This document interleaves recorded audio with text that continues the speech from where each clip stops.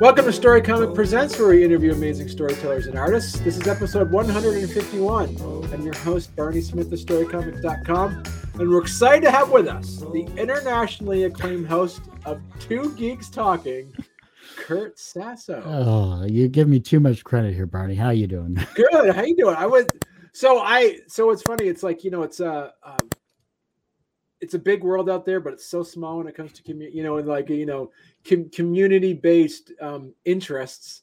And I was fortunate enough to discover you when you're interviewing our mutual connection, Stephanie.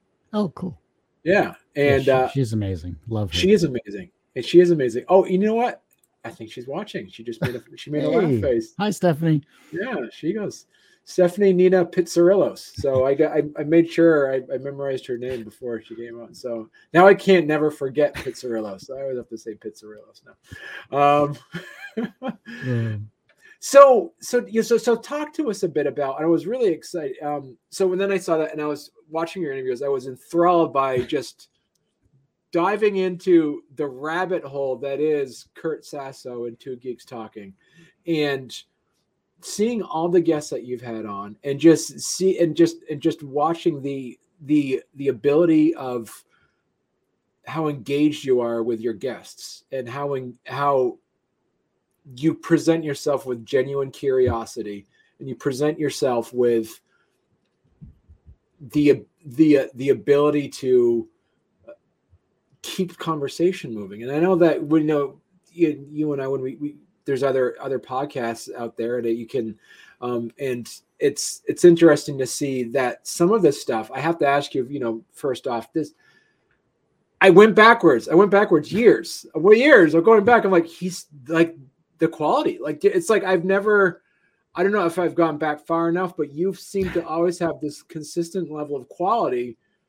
on your interviews, and to be able to keep that engagement. So question number one is, where did this gift come from? And do you have it in a bottle someplace? Like, is it like a genie or and then I guess the other question too is,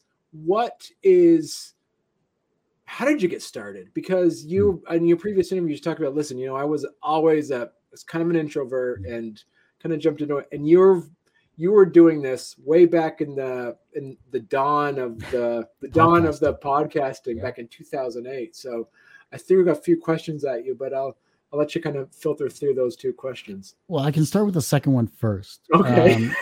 And I've told the story before, but it's how does one get started in podcasting when one has no resources on podcasting is kind of the basis of Two Geeks Talking. Or way back when it was TGT Webcomics. So the story is, back in 2008, Phil Frump, who is an amazing, talented website designer and coder.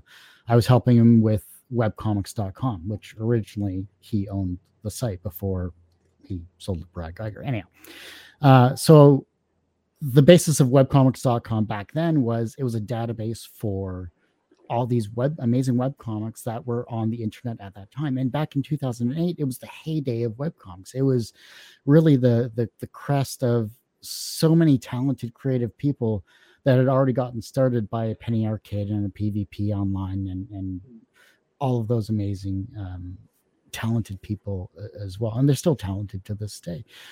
And so what I wanted to do was, we have this website, Phil, we should really interview webcomic creators, get them on a podcast, and let's interview them, because we have so many people on this website, let's take advantage of that.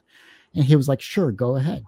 So exactly. I chuckled at that too, because it was quite literally, how do I get into podcasting?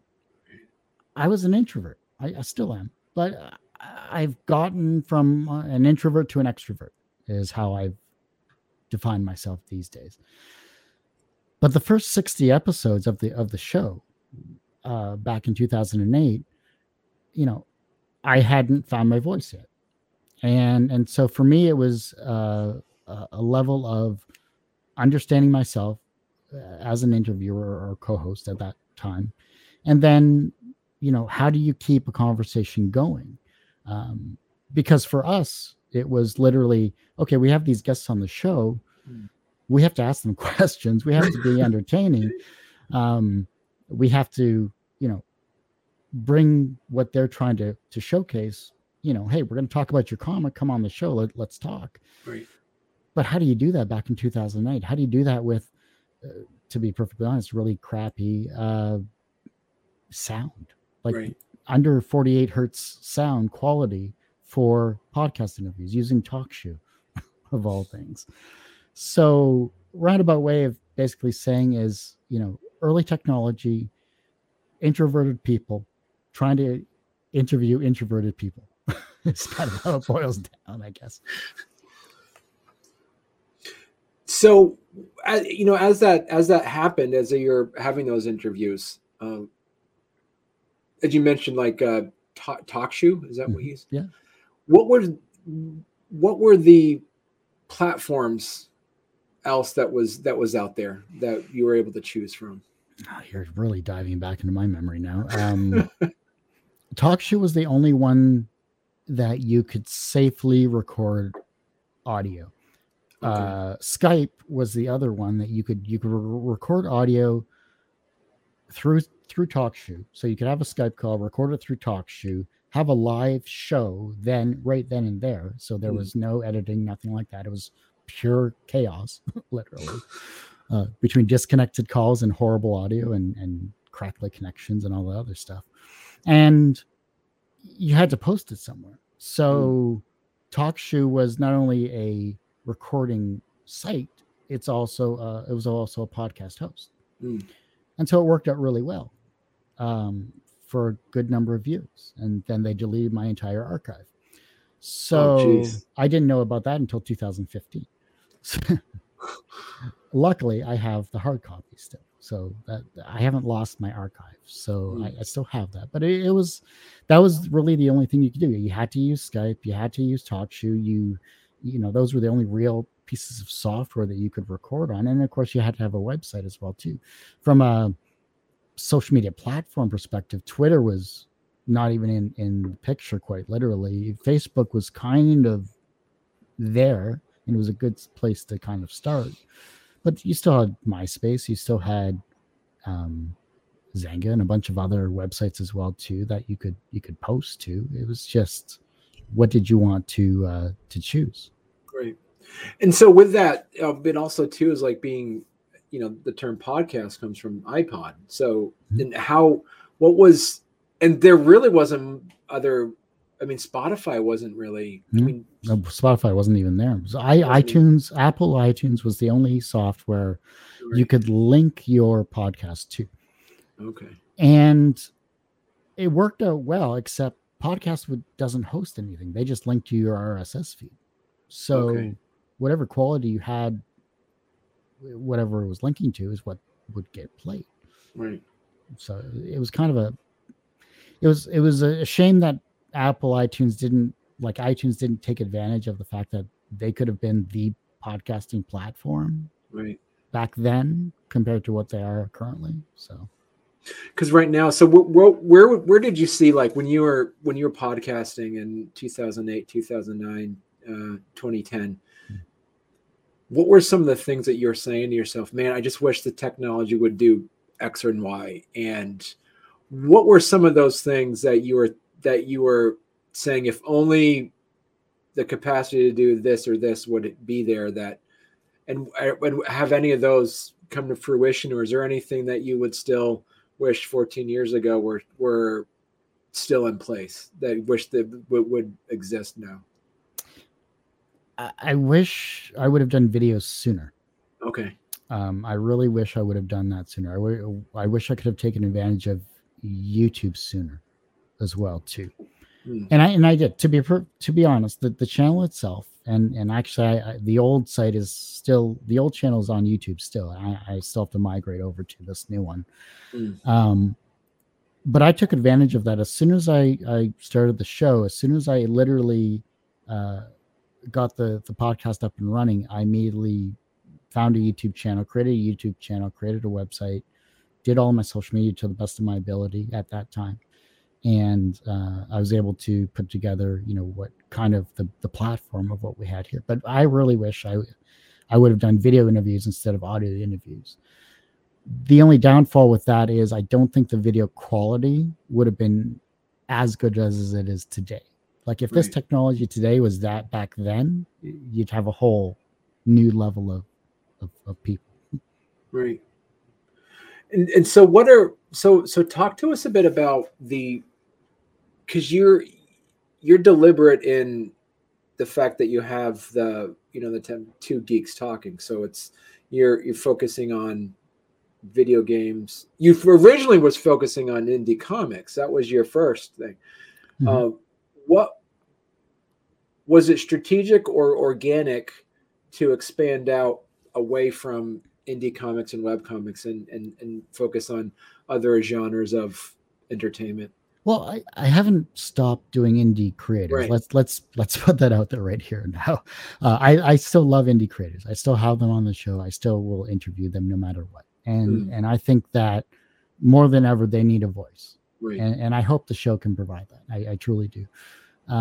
I think that the reason why I expanded to entertainment as a whole, because I've only done, I think, maybe 5 or 6 episodes of video games, to be perfectly honest.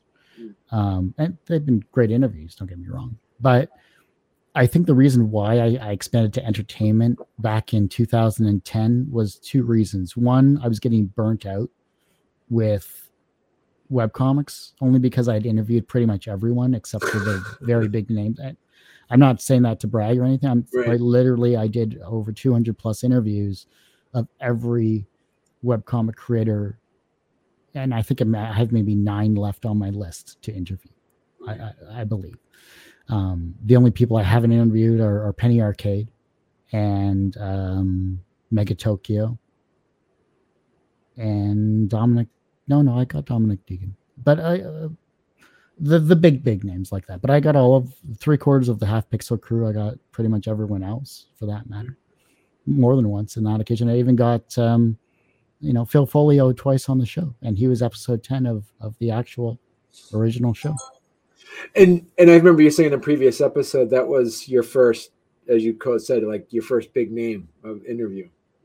Yeah, I mean, quite literally, Girl Genius is still popular to this day, and he and Kaja are still extremely consistent in what they do, and they do beautiful work, truly. But for a new show to simply, at that time, email them and say, "Hey, would you like to come on TGT Webcomics?" For them to say yes, or at least for Phil to say yes, it was a dream come true. It was truly exciting. And what are some of the things that you would look? So, as you say, that you interview a lot of indie creators, and sometimes they'll say, I've been thinking about going back to my first few issues and kind of redoing them because I don't really like the artwork. It's different than it was before. Is there anything when you listen to your archives of things that you learned that you don't do now, like, because you've interviewed 1,000 interviews. So what are some of that's amazing. You're like in 4 digits. So what were some of the things that you would, that you wished you knew? Yeah. Years ago? I think for me, I wish I would have had a stable introduction, because back then we used to use our handles. Our old handles from back in the day. So I think if we would have started this, I think a proper introduction with similar to what I have now on the show, if we had something similar to that, and maybe it evolved over the years, that would be a great start. And an outro as well, something to, point them towards the website or point them towards our social media and get more interaction that way. And I think that's what we did good for organic pull, which was really huge in a lot of our interviews, where people would would listen to other interviews and they'd be like, "Yeah, I want to come on the show." And it wasn't more of us fishing to get guests to come on the show. And so I think that if we kind of had a format, a proper format, not the cookie cutter that you see in today's industry, where people with shorter attention spans aren't as invested into these types of things that are necessary. I think that if we were consistent that way, it would have helped. I think graphically we were pretty consistent. I think we could have done better with our title images and everything like that. It was, when you're first learning Photoshop, you cringe at your mistakes and all that other stuff. Same with editing as well too. It quite literally is, I learned a lot because I didn't edit for the first 10 years of the show. So we had shows where we were doing 2+ hour interviews at the beginning. Wow. Our longest show, or my longest interview, was 4+ hours with Trevor Mueller.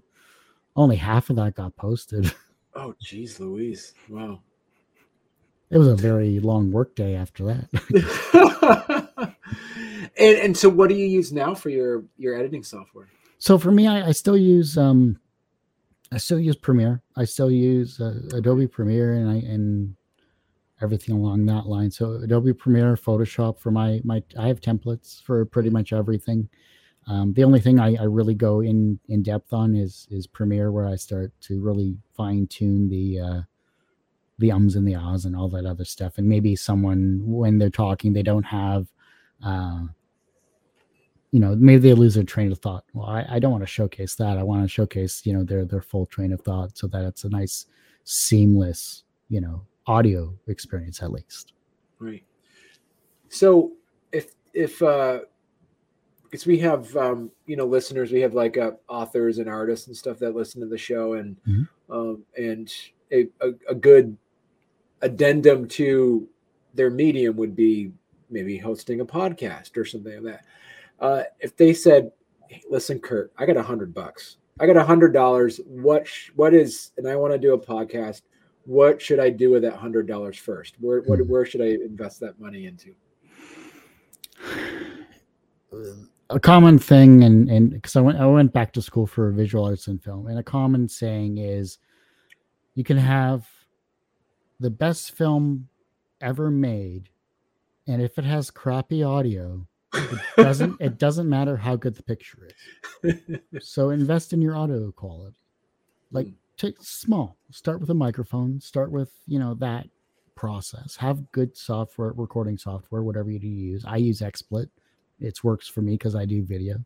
There are other, Streamlabs, I'm sure, does beautiful work as well too, and I'm sure there's other software that I'm not familiar with that people use that does a wonderful job. But if you can get a decent microphone, whatever your money will give you, then get it. And there are resources now with podcasting that,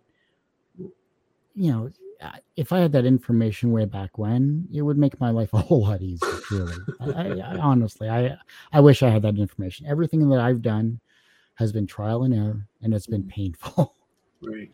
Costly sometimes too, but yeah. And so,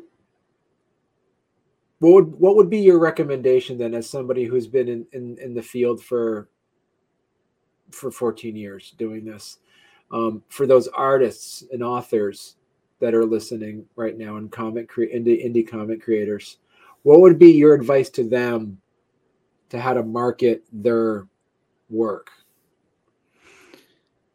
If you're not using social media to its full extent, to the point of basically getting a cease and desist letter from people on the internet, then that's the only way I can suggest you promote yourself. Because if you're consistently putting out your own artwork and your own comics, and you have your own schedule and you're showcasing what you're doing, it's the same thing for a podcast. It's the same thing for any type of creative endeavor you do. If you are excited about what you're doing, for as long as you do it, and other people are excited about it, then that's the best you can hope for. And if I didn't have Twitter, if I didn't have any type of social media like that, and I didn't keep badgering people with auto posts of, hey, here's the next interview, which I have lost followers from, basically. But I have to showcase the interviews, or else I'm going to get lost in the masses. And as a creative person, you have to do the same thing. We're all fighting for a fraction of a second of your time. Right. I mean, the Twitter feeds that scroll by are massive, you know, and even if you use like a TweetDeck or something like that, that's, you know, categorized what you need to do. Like I have one for podcasts, I have one for creative entertainment people, artists, comic creators, whatever. You know, I my feed's just constantly scrolling by, and occasionally I'll see my post. But yeah, promote yourself, use social media. So what did you mention? A TweetDeck. Can you explain what that is? A TweetDeck's just a software that allows you to consolidate Twitter, basically your Twitter account. Okay. So it's your main Twitter account, just in a categorized column format. So that would be something if somebody's looking to. It's when you brought that up, and in a way you brought that up is like, how important is putting stuff out in social media? How important is that it's finding your community? Well, you either create your own community or you find a community that you're part of. Okay. And so the webcomics community is really just the comics community with internet comics. There's a variety of others subcategories for it. It depends on how you want to promote yourself. You're going to find like people that you like on a personal level and on a creative level as well too. And so once you start interacting with them and you become their friends and genuine friendship, not just, you know, hey, promote my stuff type deal. If you truly want to support other artists who you want them to support you, then be genuine in what you like and how you comment with them and how you share their information. These little free things that you can do in a fraction of a second is really helpful to not only their psyche, to be perfectly honest, but also to showcase it to people that maybe they aren't linked to, that maybe you are. And so where do you see, as you mentioned earlier, you've been back in 2008. I mean, it was the web comics world was a couple hundred. There wasn't a lot of web comics, but now there's well, I think you're a little off on that, because in 2008 I had a bookmarks list of over 4,000 webcomics. Oh, was it? Okay, all right. Because I was just kind of referring that you said that you interviewed them all, so I didn't know if it was like. Well, let me rephrase that. I interviewed all the popular ones. No. Do you see that? Do you see the expansiveness of the accessibility of? There's so many ways that you can make a webcomic. Do you see this as an issue of, you know, like the high water raises all boats, or do you see people just kind of getting lost in the noise? I think because there's so many new digital platforms out there like Tapas and Webtoons and a variety of others as well too. Heck, I read a ton of digital comics these days, a lot more than I probably have time for. That's what my lunch breaks are for. But I think that it really comes down to, there are so many new avenues to push yourself creatively that as long as you follow the guidelines on submissions and all that stuff, you have a new batch of, actually I think it's a second renaissance of digital comics for that matter, not just web comics, because the day of the website is slowly going away. And it's still there, but as maybe a base for your content. But there's so many other pieces of content and platforms that you can connect with and to that allows you to really showcase what you can do. Where do you see webcomics in 5 years? Maybe virtual. At some point in time, we're going to have to go virtual. You know, they already have Beat Saber and stuff like that. They already have virtual reality to some extent for games and such. I don't see why this doesn't go to that type of level. I mean, will we eventually get the whole, you know, chips in the head type situation where we can connect directly to the internet? Maybe, who knows? Could be a sci-fi pipe dream, but it would be interesting to see that level. And do you see there with, because I haven't met anyone yet who was unsurprised with the return of record players. Do you think that there's always going to be a place for analog comics like the paperbacks? Yeah, that will never die. As much as I'm sure the newspaper industry, wishes they could take back a few things they said back in the early 2000s when they were trying to fight web comics and all that stuff. Now all of the old comics of the yesteryear are online. Great. Irony. So what do you, and you may, as you mentioned earlier, is like the work you do, and you've had over, I think you've had over, looking at your website, I think you had have over 60 guest hosts at one point or another, right? Is that number around? Yeah, I've had a few amazing guest hosts. That's for sure. Do you, and some of this is like, primarily as the executive producer where you have to wear all the hats.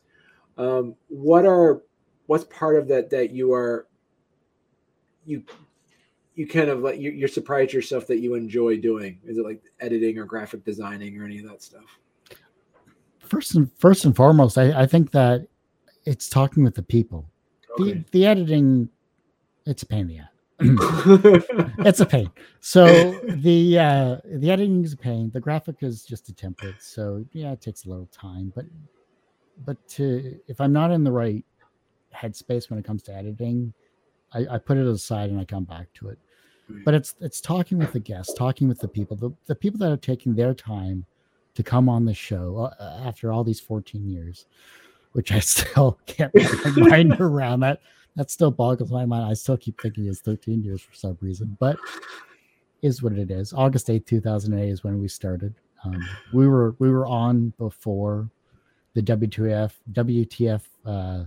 Mark Maron show. We were on before Joe Rogan. We were on before a bunch of these other shows. But, we're not popular because we weren't comedians. So, But 14, I mean, that means Two Geeks Talking is now considered a sophomore in high school, right? I don't know what avenue you're going with that thought process.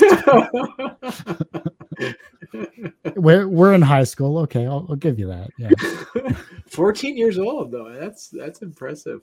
Where's the car, Dad? Come on. But so my question is like, where do you see Two Geeks Talking? What's your future vision of the evolution in the direction of Two Geeks Talking? Well, my current goal is two things. I want to get the YouTube channel more popular. I need 1,000 followers and I need 4,000 hours as of this interview to hit YouTube's algorithm to get monetized again. Back in 2016, we were disabled from monetization because that's how YouTube was. So we had over 500,000 views on YouTube. We made maybe $100 before they disabled us. Speaking of algorithms, how crappy that is.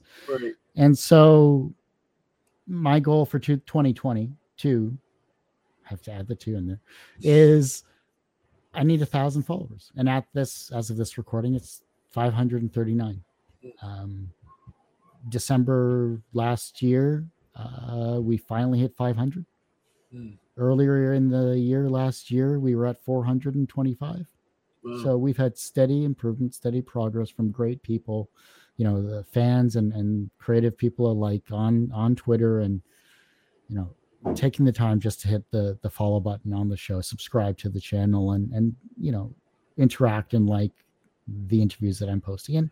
And for a guy that's been doing it for 14 years solo with no help after episode 61, I really think that, these types of little kudos, I guess you could call it, a heart on a post, a retweet, a like on a video, a comment on a video, sharing the interview with other people. I really think it just truly helps, a creative person, because we put so much time, or I put so much time into the content and the editing, finding the guests, really showcasing their talents, because all I do is ask questions. I want to give them a space that they can promote themselves. And I hope I provided that over the years with the people. And I really hope that they keep coming back for interviews, whether it's, a year from now, 2 years from now, whatever. Mm. So what is your, I guess, what is your criteria then as you pick it? So what's the theme? Have you had, if you had any inquiries where you're like, not really the right platform for you? Yeah. Oh yeah. I mean, I've had a few, and it was easier when I was going through email where I could filter. And I've had people message me directly saying, "Hey, I want to promote this, this, and this," and I'd be like, "It doesn't fit my show, unfortunately." I can't give any examples at the moment because I really can't remember of what happened. But long story short is, the show is about entertainment interviews. If you're in comics, TV, film, music, video games, of a geeky nature type situation, I mean, TV, movies, and video games, I mean, don't have to be geeky, but I like the musicians to be.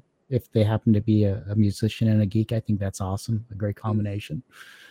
I've had comic creators that have been musicians, so I mean that's pretty cool too. So right. And so, where do you see? Is there no? So, have you had any? Because I think I've seen on there you've had some kind of spin-off shows at one point or another as well. Yeah, I've had a few spin-off shows. They've not really gained any traction. I think I had TGT Video Games and a couple of others, but I think that was kind of the main one, where a friend of mine and I just, how friends get together and they talk about video games they played and all that stuff and what they thought about and what was good, what was bad. That's kind of what we tried, but we never had a consistent schedule. Right.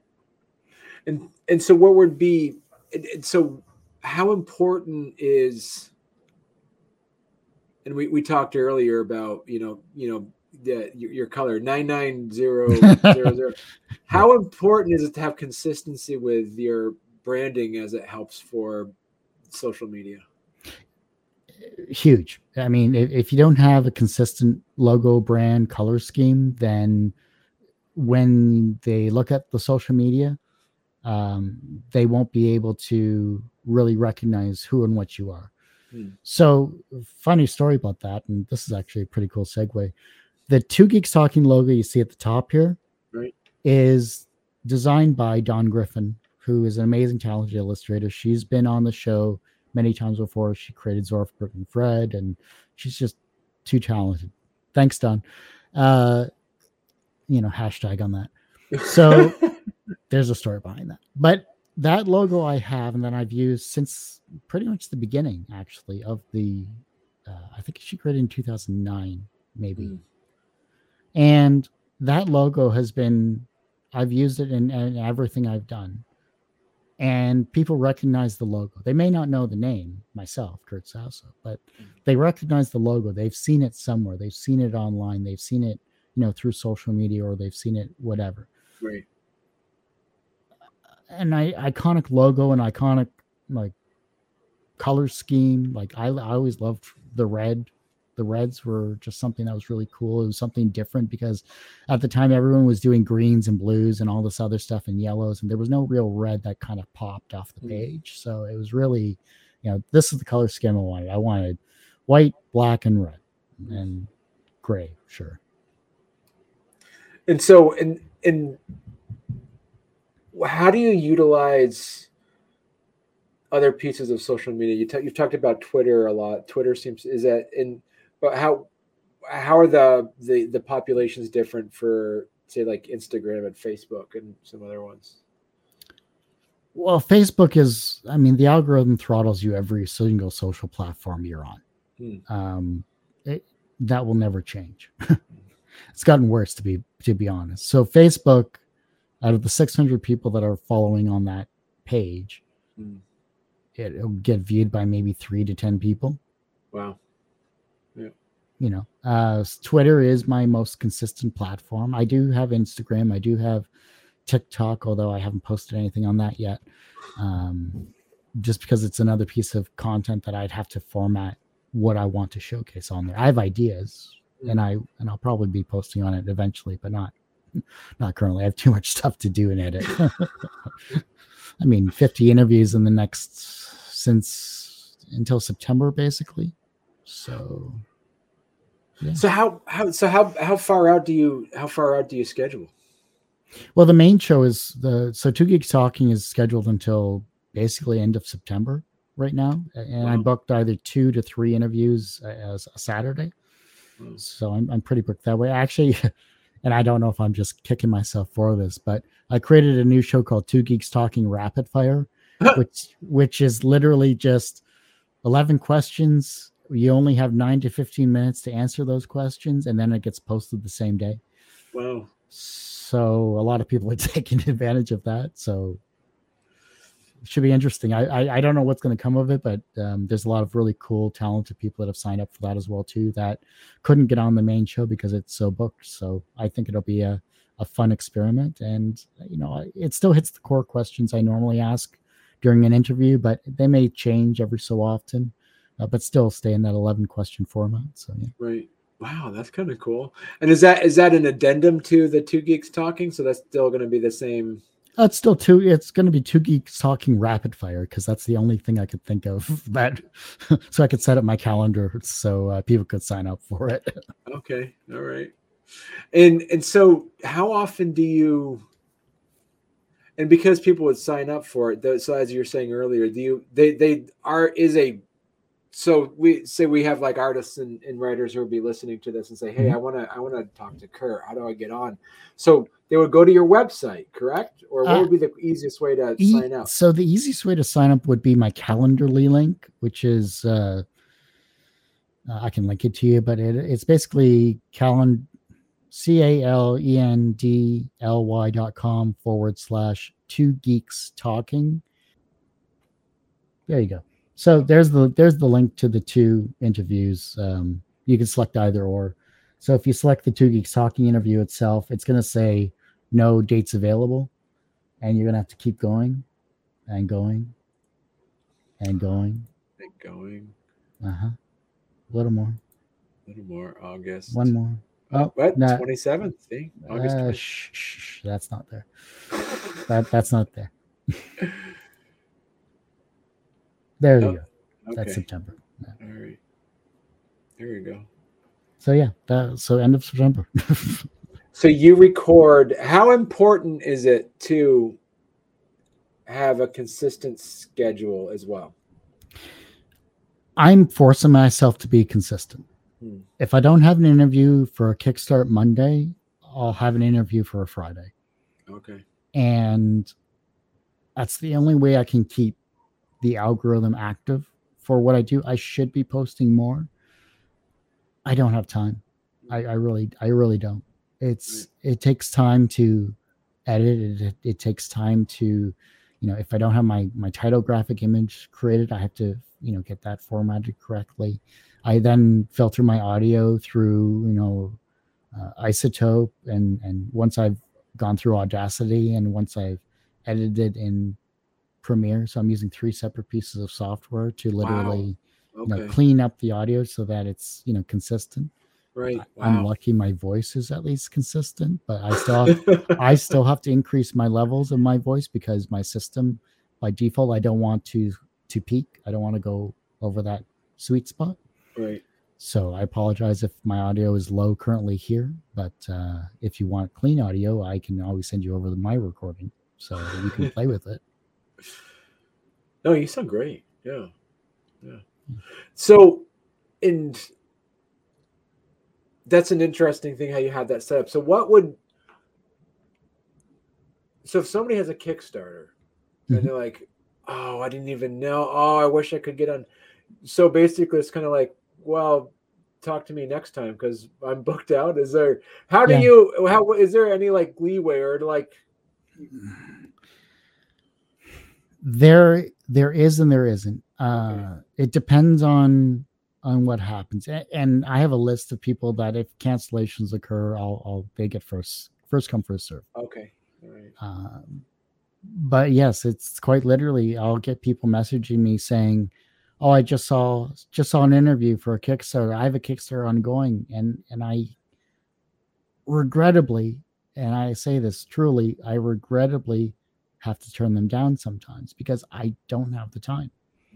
And it's a scheduling thing. First off, I can only do so much. Right. And Kickstarters take priority that have been interviewed on the show. Yeah. So I usually sometimes have to rush same day edits on those to get it ready for a Monday. And that takes time. That's at least 6 hours out of my day just to clean things up and make sure that things are consistent. And I want to interview everyone. I truly do. I hate turning down people. That's what kills me the most. I hate turning down creative people because a rejection to some people can be detrimental. And I don't want to be that type of person. I really don't. But I just can't. I'm only one person. Right. And so how many do you see when it comes to the independent comic creators that are reaching out? Have you seen any new folks as like promoters, indie comic creators working with promoters to help them get through to come on into your show? Or is it usually you talk directly to indie comic creators? I'm getting a lot more publishers these days, which is fine. I think that's pretty awesome, to be honest. The fact that they're willing to come on the show and talk about the publishing side of things, which I have very little knowledge of, type deal, because I find that fascinating. What is an indie publisher like these days? What do they look like?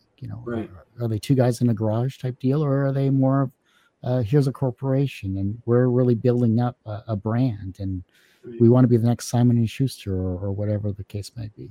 Right. And so, for once I have an interview with them, I'll usually get an email saying, hey, we have X, Y, and Z comic creators or graphic novels that we're publishing soon. Can they be on your show? And I think that's great.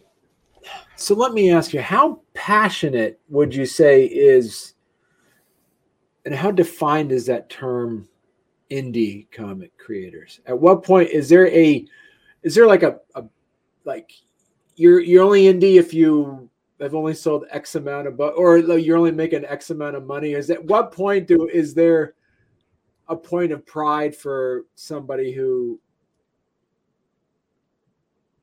where do you go from indie comics to all of a sudden you are now your comic isn't your comic isn't indie anymore? Like, do you have like a mental picture or like a kind of like some sort of like membrane that they could pass through to say, all right, you are now, do you have something in mind? Like, what would that look like?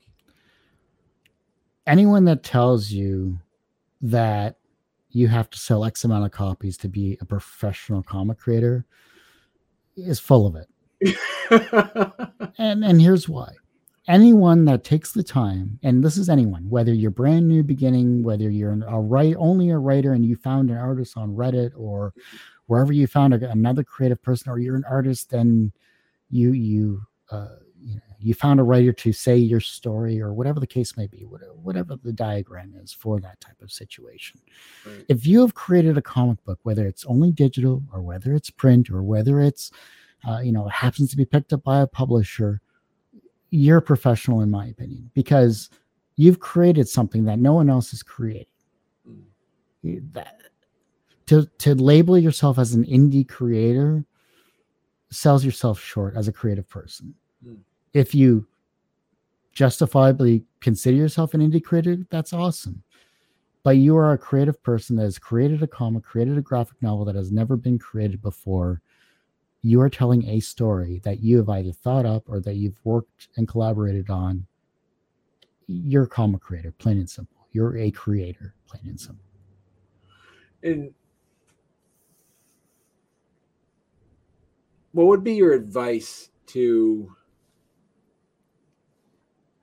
any of those creatives who might be listening to your podcast and maybe get inspired by some of your guests who are still kind of kicking themselves saying, I just got to do this one thing, or I'll do it if I just do this one thing. Like, what would be your advice to any of those creators that are just might not have the self-confidence or just the perseverance that they just need that one extra push? What would be your advice to them? It's cliche to say just do it, but you have to start somewhere. Right. You have to start with a sketch, start with a write, start with a single sentence, start with some idea that is digging at your brain that needs to come out.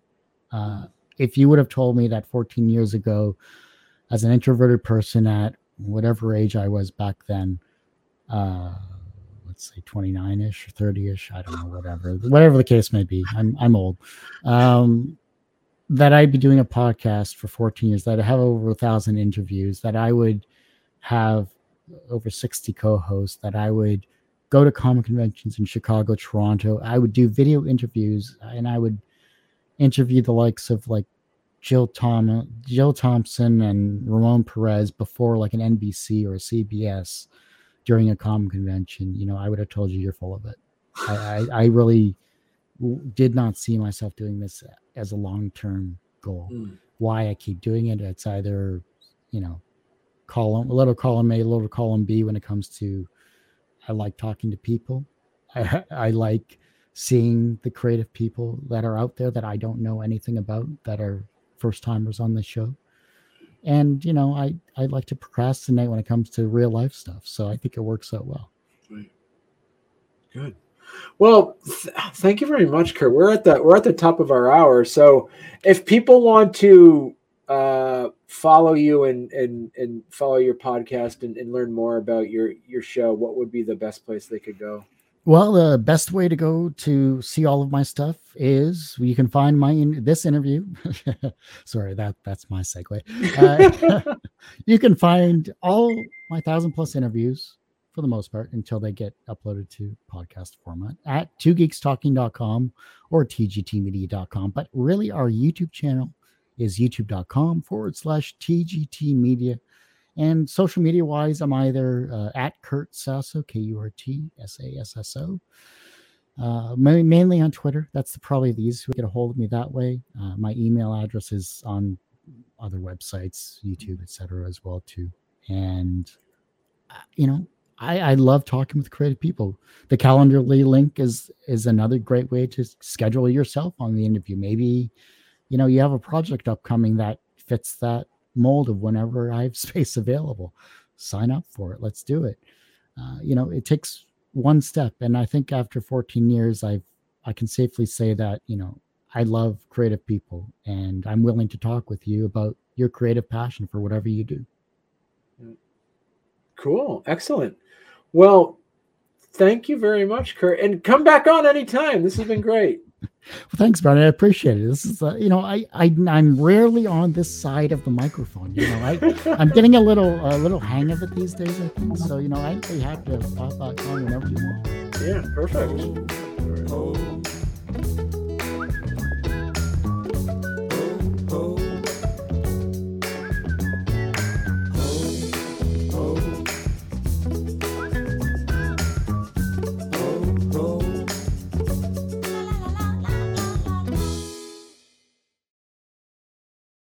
Change the color. What's your favorite color?